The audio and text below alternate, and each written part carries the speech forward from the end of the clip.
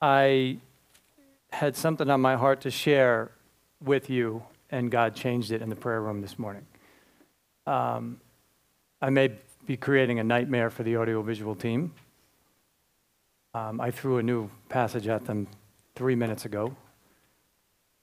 But all of a sudden, I just know I have to share this with you guys. So would you turn with me to 2 Corinthians chapter 11, starting in verse 23. 2 Corinthians 11,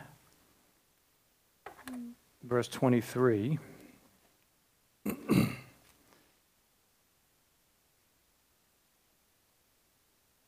Corinthians 11, verse 23. This is the Apostle Paul writing. He's speaking about his ministry, especially in defense of himself, when others are questioning his ministry and others are cutting him to pieces. And he writes this: "Are they ministers of Christ? I speak as a fool. I am more. In labors more abundant, in stripes above measure, in prisons more frequently, in deaths often. From the Jews 5 times I received 40 stripes minus 1. 3 times I was beaten with rods. Once I was stoned. 3 times I was shipwrecked. A night and a day I have been in the deep. In journeys often, in perils of waters, in perils of robbers, in perils of my own countrymen, in perils of the Gentiles, in perils in the city, in perils in the wilderness, in perils in the sea, in perils among false brethren, in weariness and toil, in sleeplessness often, in hunger and thirst, in fastings often, in cold and nakedness, beside the other things, what comes upon me daily, my deep concern for all the churches. Who is weak and I am not weak? Who is made to stumble and I do not burn with indignation? If I must boast, I will boast in the things which concern my infirmity." I need to ask you a question.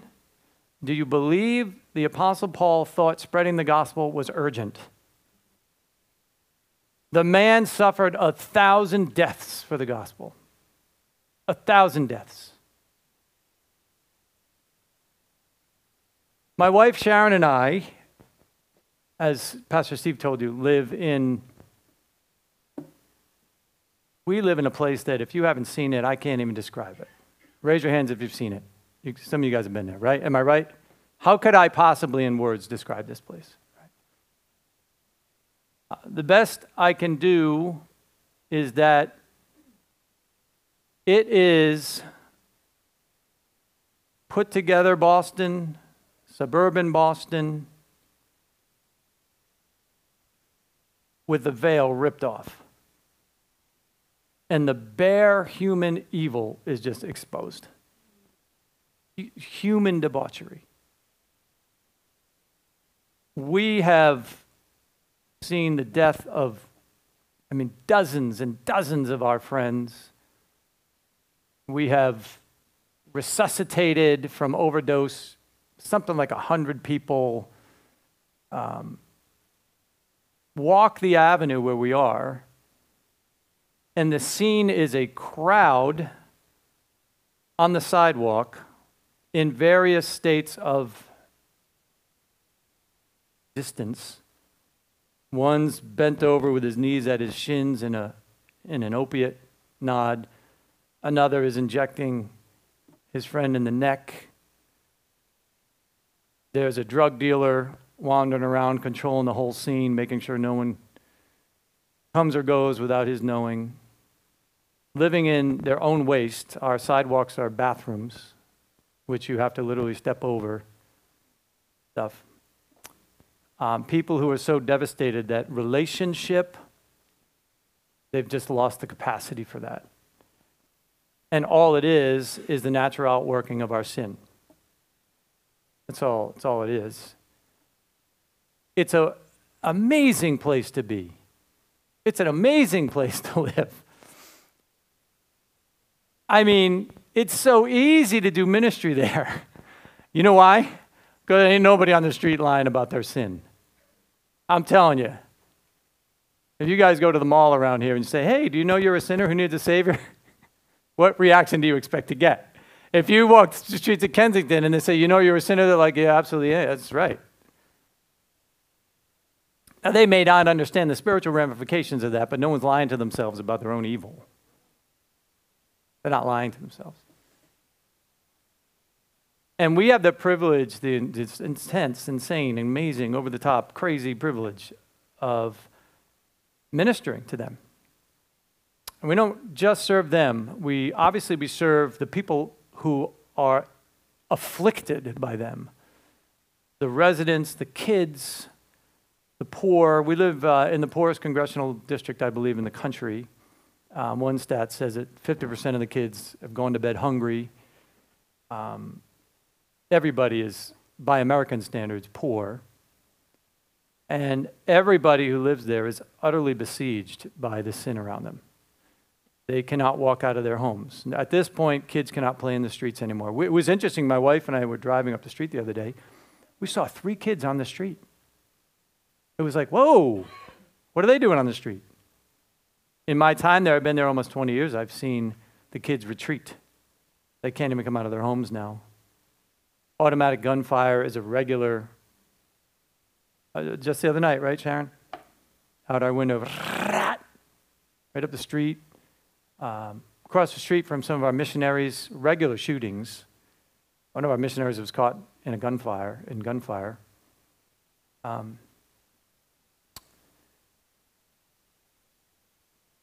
The reason I'm telling you that is not to be dramatic or something. I think it's because if you understand that that's your neighborhood too, right? Remove the coat of paint, right? Remove the nice furnishings, strip it down to the human heart, and that's your neighborhood too, right? The gospel is urgent, right? It's urgent. It isn't something we can afford to say, I'll make time for that later.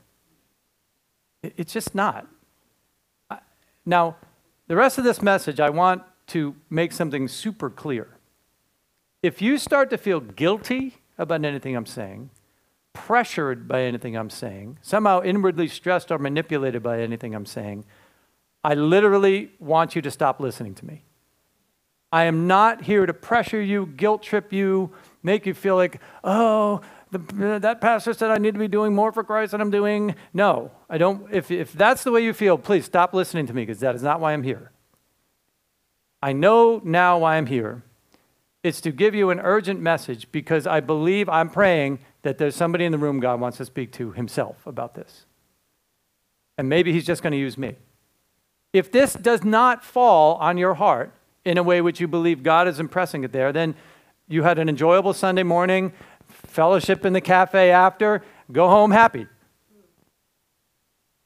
If it does fall on your heart, then I guess I'll know why I'm here. Right? Guess I'll know why I'm here. Let's go over to 2 Corinthians 5.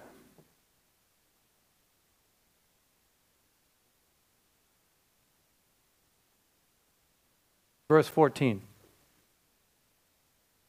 We just read what Paul was willing to suffer for the gospel. Whipped 3 times, I think he said, or 4, I forget. I can't even remember the list now. It's like shipwrecked. By then, twice. We know he got another shipwreck later. Imagine floating in the ocean for a day and a half, not knowing if you're going to be rescued. There were no radios then. Right? Beaten with rods. We know that every town he went through, he got a fresh beating, right? Imprisonments, these uncalculable suffering, because he considered spreading the gospel urgent. And here's why he did it. 2 Corinthians chapter 5, verse 14, for the love of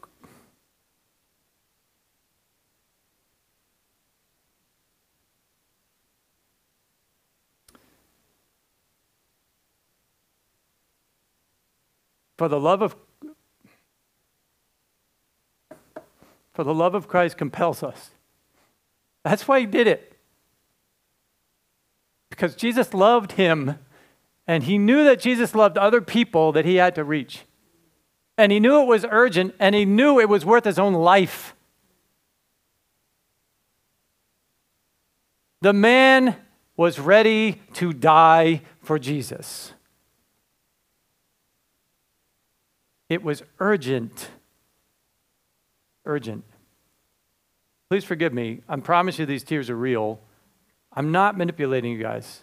Right? I'm almost afraid to be this emotional up here because I don't want you to think that. I did not intend to come up here and I told you God changed the message, right? It's like 5 minutes ago. Paul thought reaching the lost was so important that if it cost him the flesh on his back, he would do it. That if it cost him years in chains, he would do it. That if it would cost him a new assault every town he went to, he would do it. If it cost him his life, he would do it. Thank you. When I read about the Apostle Paul, I am nothing but ashamed. Some people and many wonderful, wonderful, God-fearing, encouraging people have come to me and said, wow, we so admire what you and your wife are doing. We so admire what God's doing in Kensington and your fellow missionaries and your senior pastor, and it's amazing what you're doing. And I'm so grateful when people tell me that because I'm so encouraged. But I read this and I'm ashamed. I think of myself as having given everything for the gospel. My story is maybe like some of yours. I went, and I'm not bragging, I just want you to know. I went to an Ivy League school. I worked as a low-level person, but I did work in the United States Senate. After which I had a 20-year career in a very prestigious organization doing good stuff in the world. I ended up managing accounts worth millions of dollars. I was the man who had everything the world could offer. Then I got saved. And a couple of years into that, I started to realize the world doesn't have anything to offer. There's nothing that it has to offer. Nothing.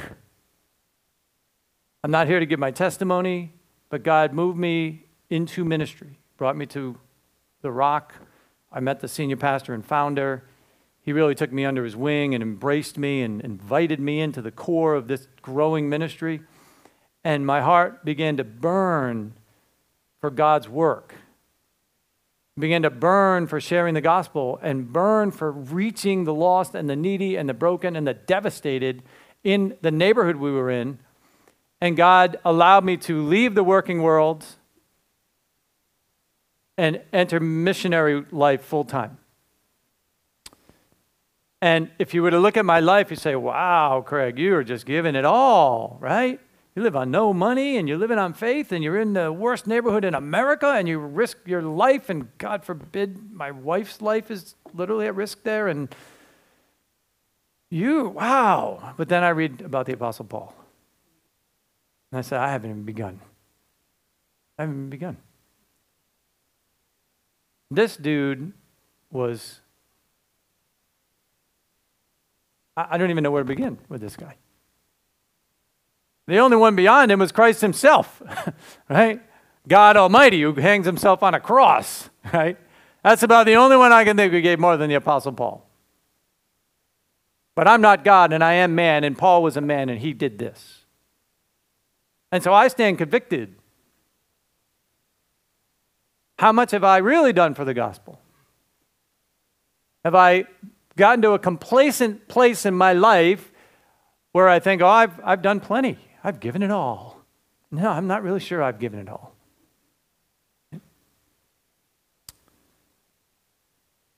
I'm going to keep reading. 2 Corinthians 5:14 again. For the love of Christ compels us, because we judge thus, that if one died for all, then all died. And he died for all, that those who live should live no longer for themselves, but for him who died for them and rose again. 2 Corinthians, in my mind, the whole book, you're going to be surprised when I say this. I think the whole book of 2 Corinthians is about death. If you take a high-level view of the book, the vast majority of it has a backdrop in which Paul is desperately trying to defend himself against false teachers who claim that Paul is the false teacher. He spends chapter after chapter pleading with the Corinthians. This is a church he founded. He's their pastor. He says, please, what do I have to do to validate myself in your eyes? What do I have to do to prove that the message I brought you was the truth? And in all of that, he ends up having to defend himself in a way he doesn't want to defend himself. He ends up having to show them how much he has suffered for this message. He literally says, I wish I didn't have to say this. I don't want to go there. I don't want to stoop to the level of my opponents and get in this debate, right, about who's the real apostle. But this is the only way, Mr. and Mrs. Corinthian, you're going to hear me, so I'm going to tell you. And in that, he outlines the tremendous suffering that he's endured, because the love of Christ compelled him.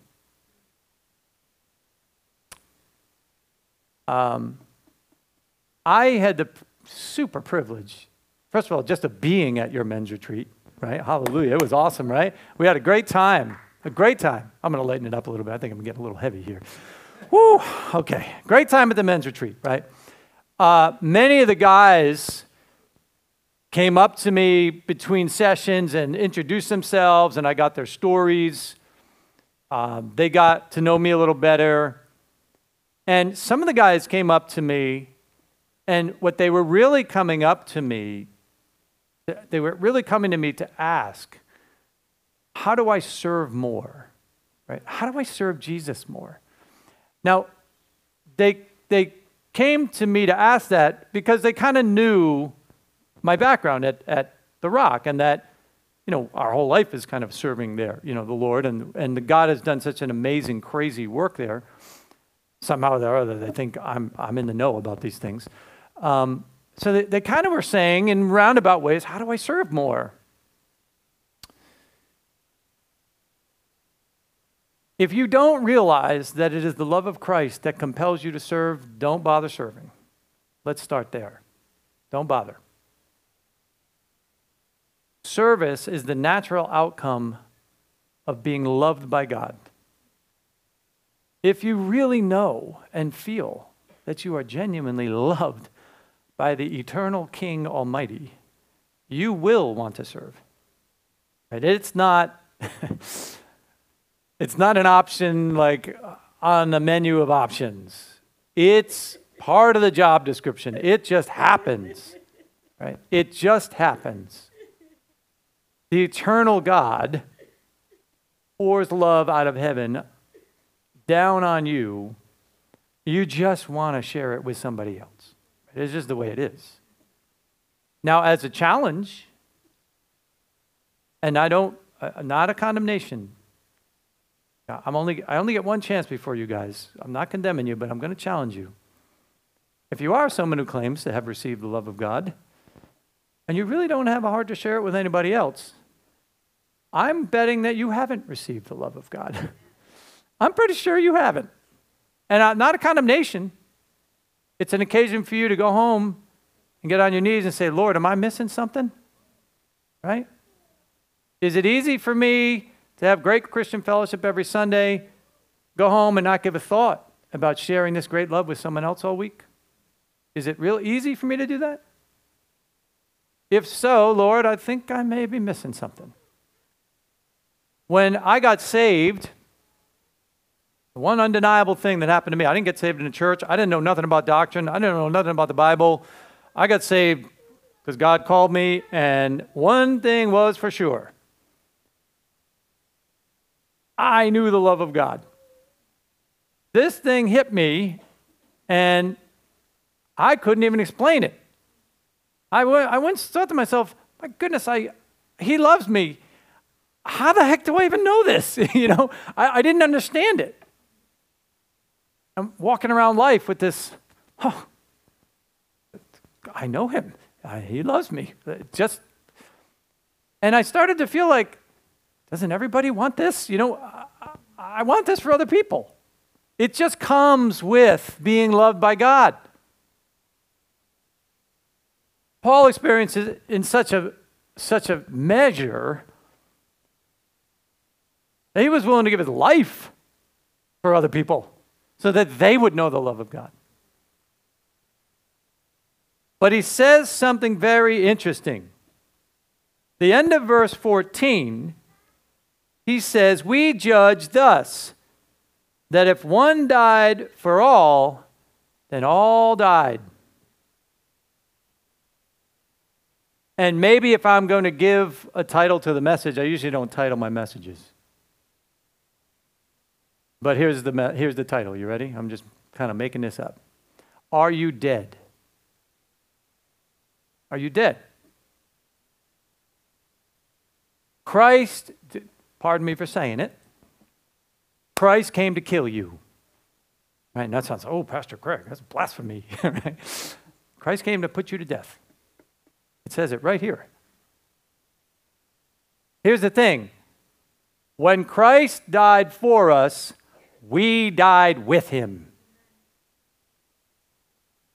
And we must understand what it means to die with him. The Bible says that we have something it calls the old man. The old self. Another word that it uses is flesh. Now, you're well-taught Calvary Chapelites, so you understand what that means. The seat of all your evil desires. Right? Christ came to kill it. He came to nail it to the cross as he was dying for it. Right? The Christian life starts with death. We always, and we should, we need to bring a message of life to people. Right? We don't often think that what we're doing is we're bringing a message of death. We're telling them, number one, without this, you're dying. Number two, with this, a part of you must die. Paul goes on to use the word reconciliation later on in this passage. He says that his ministry is a ministry of reconciliation. I looked up reconciliation. You guys all know what it is, but let's get technical about it. I happen to oversee the administration at Rock Ministries, and we have a couple of bookkeepers, and they're fantastic at what they do. Each month, they do a reconciliation. Who's in accounting or something? Anyone hear that? Financial reconciliation. There's someone back there like, yep, financial reconciliation. What it means is your bank statement has to exactly match up with your in-house books. That's kind of what it means. Right? And if you find numbers that are different, right? One of those numbers has to be changed.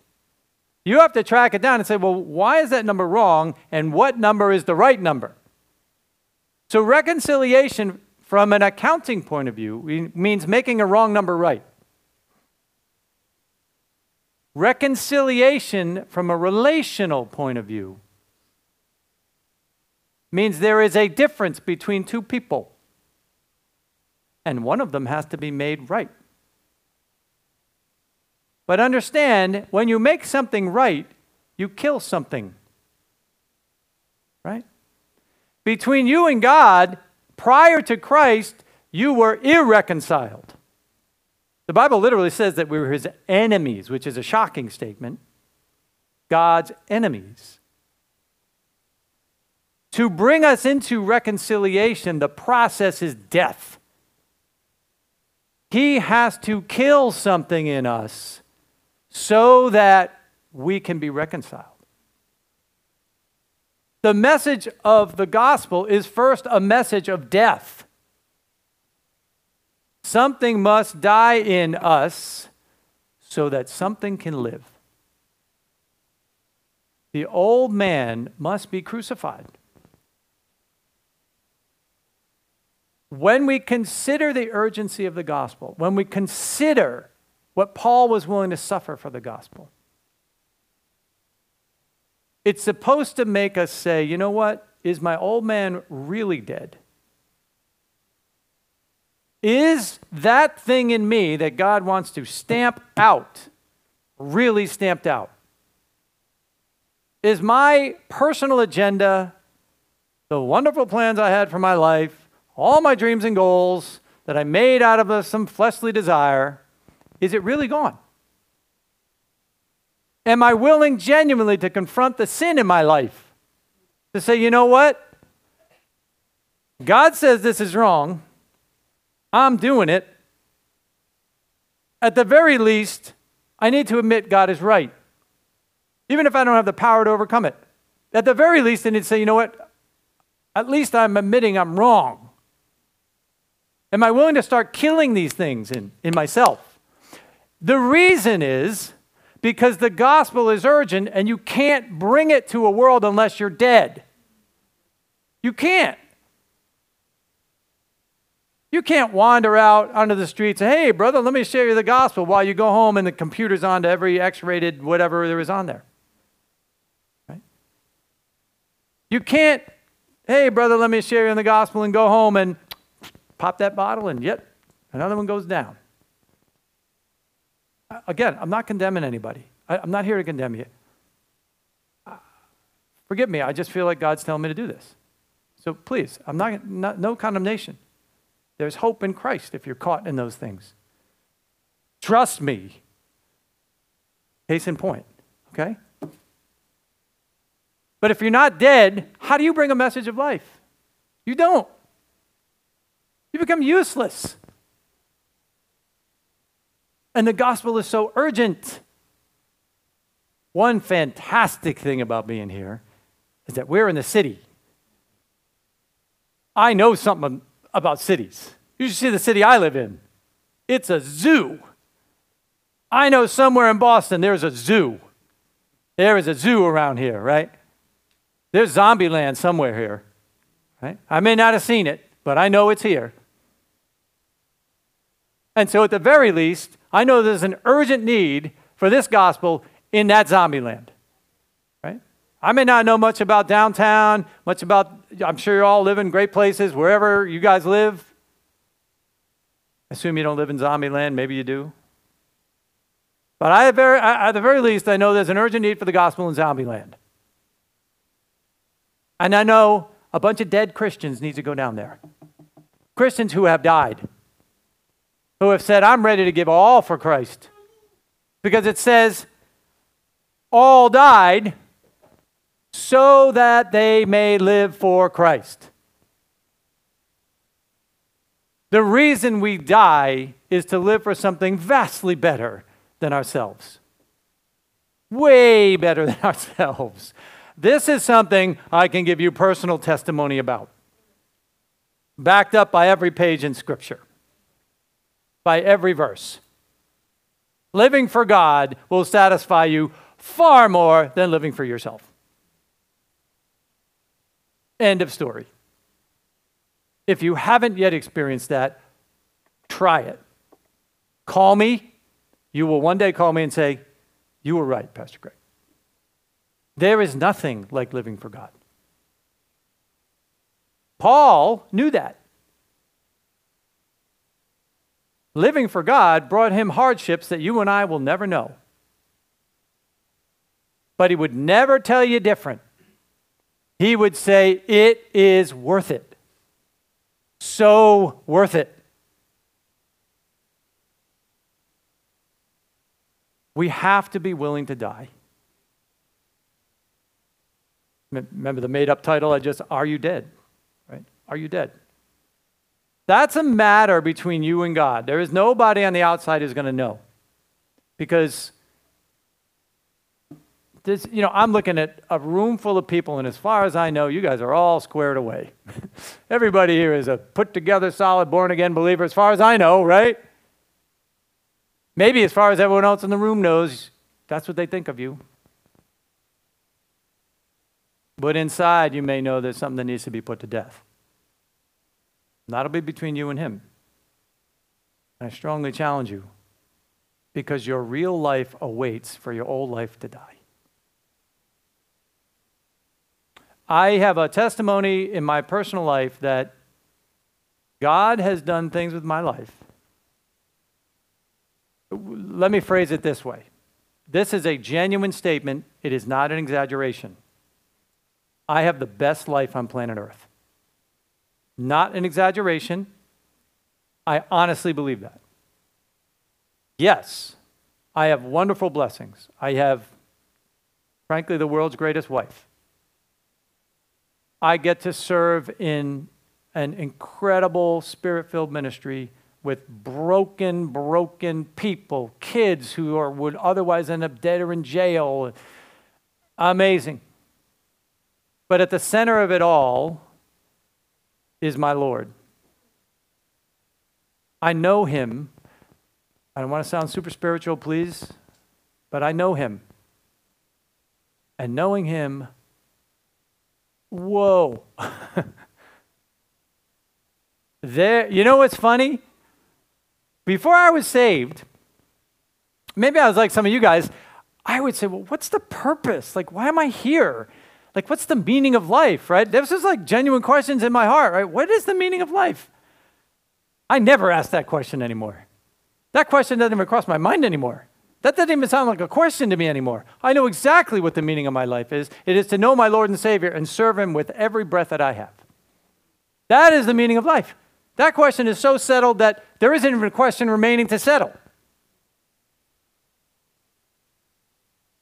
But God had to do something in me to kill me. I was the guy who a Christian would approach. This literally happened, actually. A Christian guy approached me. I'm sitting on a park bench.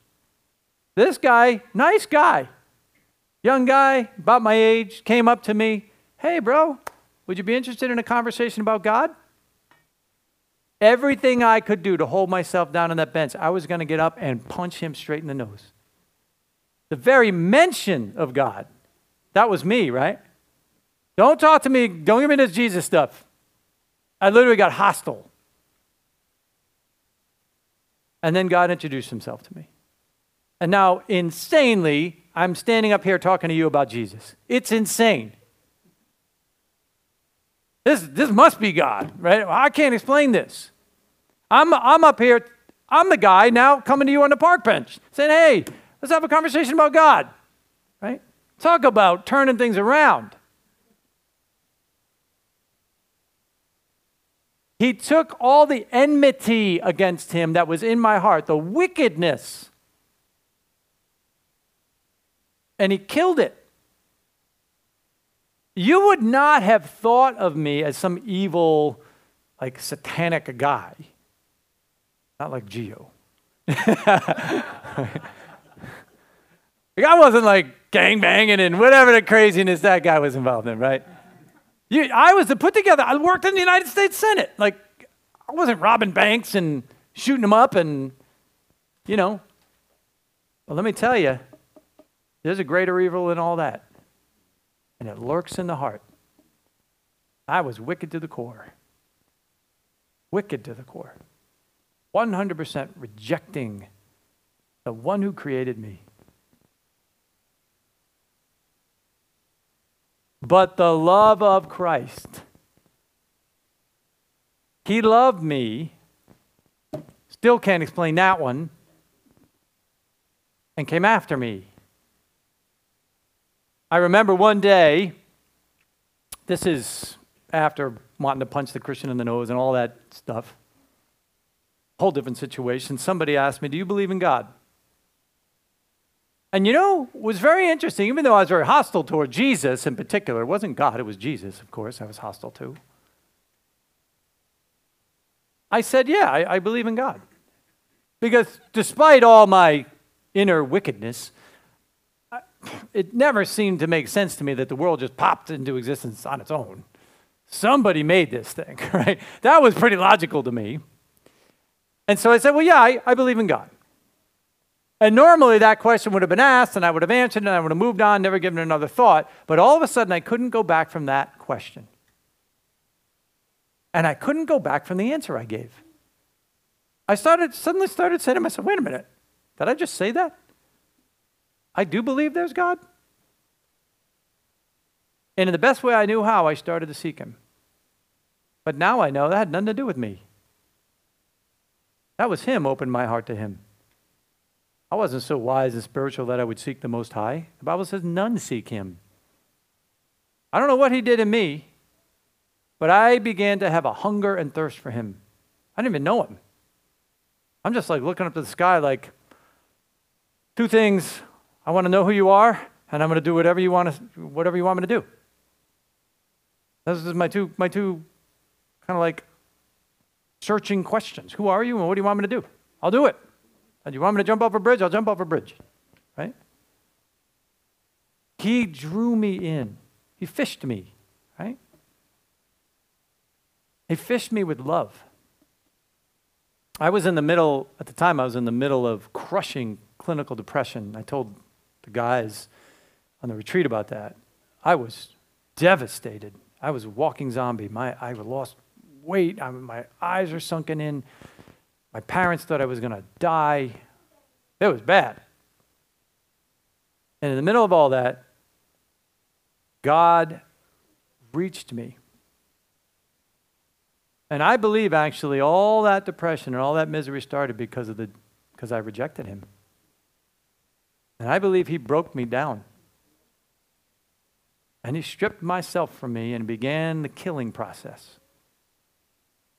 But then he gave me a new birth. Then I came to him. He showed me Christ and I said, I'm in, Lord. And I meant it because he put it in my heart to mean it. And then I started growing. I was far from the old man that has to be killed. That old man was kicking and screaming. He wasn't going down easy. Years, besetting sin, just growing pains. I just didn't know anything about anything. And God was so faithful to overcome the things in myself that I simply could not overcome on my own. He was so faithful to kill the old man. Now understand, the Bible also says that the old man has this stubborn habit of getting up out of the grave. Man, that thing, right? Just when you think, well, I'm never going to curse anybody out in traffic anymore, somebody cut you off, right? Right? That guy gets out of the grave like 10 times a day, right? Jesus talks about taking up your cross, and that is a daily activity. Very interestingly,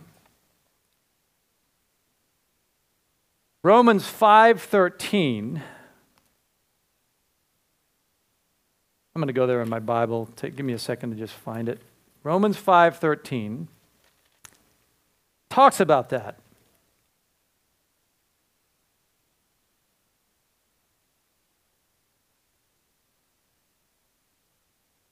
Oh, I'm sorry. I misread my own writing. 8:13.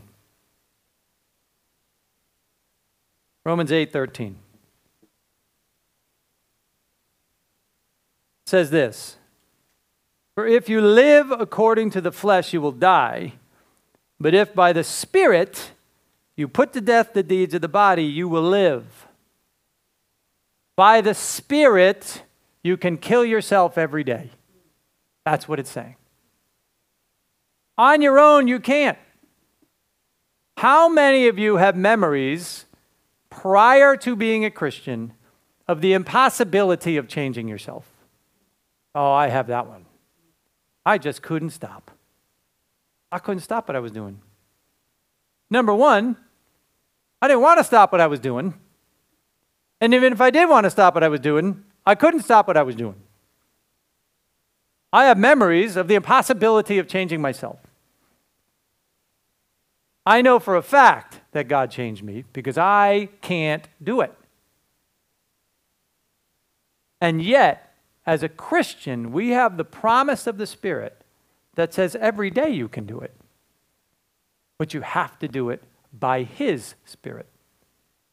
There's no formula for that. There's no like, hey, say this particular prayer and God's Spirit will empower you to overcome all the temptations of your life. There's no such thing. As much as it is anything else, it's a heart cry to God to say, God, I can't do this. Please do it for me. It's an attitude of the heart that simply says, I am utterly bankrupt here, Lord. You got to do this. What kind of God wouldn't do that for you? When your heart is crying out for change. When your heart is crying out for the death of the old man every day. Of course He would do that for you. It's what He wants for you. Now let's bring it back full circle. We started off seeing Paul enduring the unthinkable because the love of Christ compelled him, because the message he had to bring to the world was just that urgent. Right? You're not going to even really desire to kill yourself so much on a daily basis unless you think this really is urgent. Unless you think that you actually have a place in the kingdom where God is going to send you and represent Him and reach the lost. If you don't think that, if you don't feel that you're part of this kingdom community that has to reach the world, then none of this is really going to go anywhere. The fuel for this is the love of Christ for a lost world. The lost world is worth killing yourself for on a daily basis. Does that make sense? It's worth sacrificing your needs, your desires, your wants, your temptations, your blah, blah, blah. It's worth it. There is no fulfillment you will find greater than that on this planet. When you lay down your life for those who need the gospel. It's what you need to do, Christian. I've met many of the folks at this church because you've come to Kensington, and they are now, I literally consider you guys my friends. Like, I know if I was in Boston, I'm moving next to you guys. Like, we are going to be boys, you know? I mean, and all the wonderful women who've come down. I know you guys. I'm starting to really kind of get to know you. And I know many of the guys that I know here right now, I am speaking to their heart. I know for a fact that they're saying, that's right, Craig.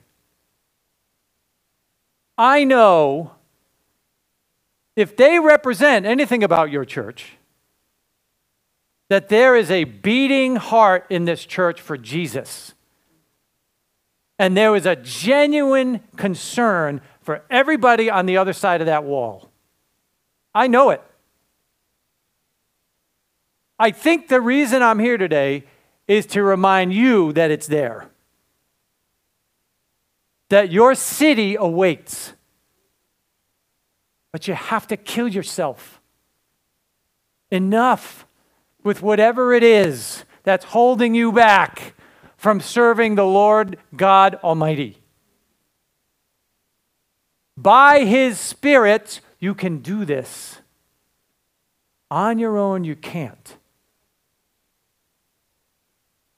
Paul pleads with the Corinthians in another passage, and he says, please be reconciled to God. It's very interesting to me. This is written to Christians. Be reconciled to God. It's written to people who are already reconciled to God. So I can read that one of two ways.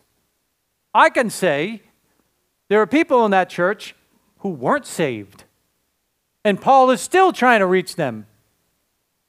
Or maybe Paul is saying to believers, complete the reconciliation process. Make sure you're dead. Make sure that the old man is not standing in the way of serving your king. Maybe that's what he's saying.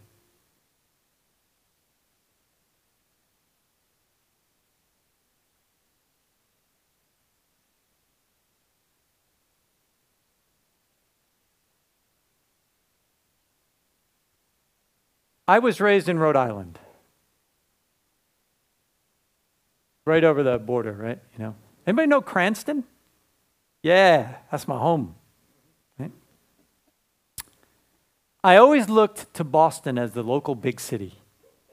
Right? It always had that wonder of the local, you know, if you live near a big city, it's always like, that's my big city. Providence is too small to really grab onto as something you can be proud of, but it's like Boston, you know? So when I'm here, I just kind of vibe with the place.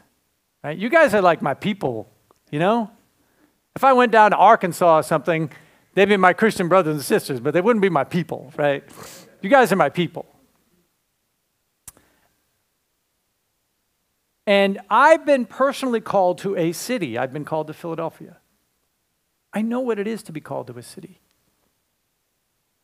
And now that I'm here, I kind of have a heart for Boston, right? But I'm not the one called to Boston. You're the ones called to Boston. You're it, right? If you think that there are hundreds of thousands of born-again believers in the Boston area who are just going to reach out to the city and get the gospel to everybody, you are lying to yourself. You are a rare breed. Looks like a lot of people in this room. This is nothing. The small sliver of a fraction of people in Boston who are actually sold out for the Lord, you'd be shocked. I'd be shocked. It's on us, folks. It's on us. The little tiny army here in Boston, right? We got to reach the city. Ain't nobody else going out to reach the city, folks. Make no mistake about it. A few born-again, sold-out believers. That's all we got. And it's you.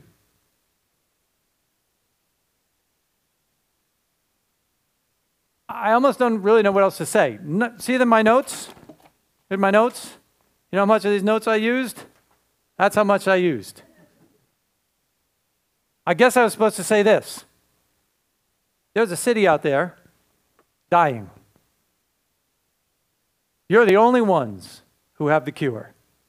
The only ones.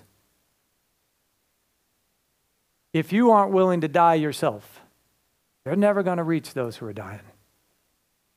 And I want to encourage you today.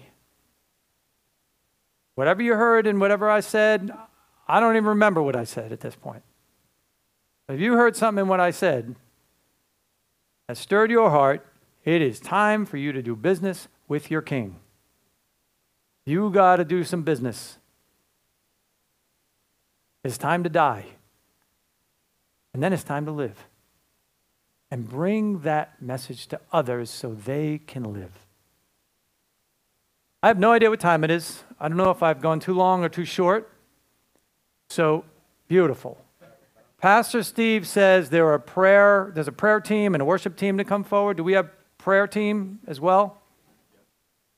Come on forward, guys and ladies.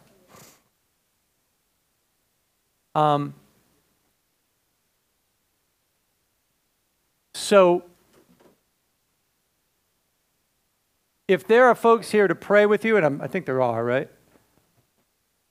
You guys all know how this works. I don't know how this works here. I'm just making it up as I go along. Listen. Like I said, did you hear something today that drives you to do business with God? Why don't you do it here? Why don't you not wait till you leave the building, get in your car, and things feel kind of normal again, and the emotions of it have worn off, and and you can easily forget about it. Why don't you go up to these people? And why don't you start doing business with God? Right? Why would you leave and not? If there's someone here today who has never been reconciled to God, I don't know. Maybe there's someone who's not a Christian in the room. First of all, you are welcome here. Thank you for being here. Praise the Lord that you're here, right? But maybe there's something in you right now that you can't explain that's kind of like a soul tug. And God is saying, today's the day that I want you. Well, I'm not going to go into a big, deep explanation of what that means. Come up to pray with people, and they will tell you what that means. That is from the Lord. And that is not something you want to ignore. Your life could change today. Your eternity could change today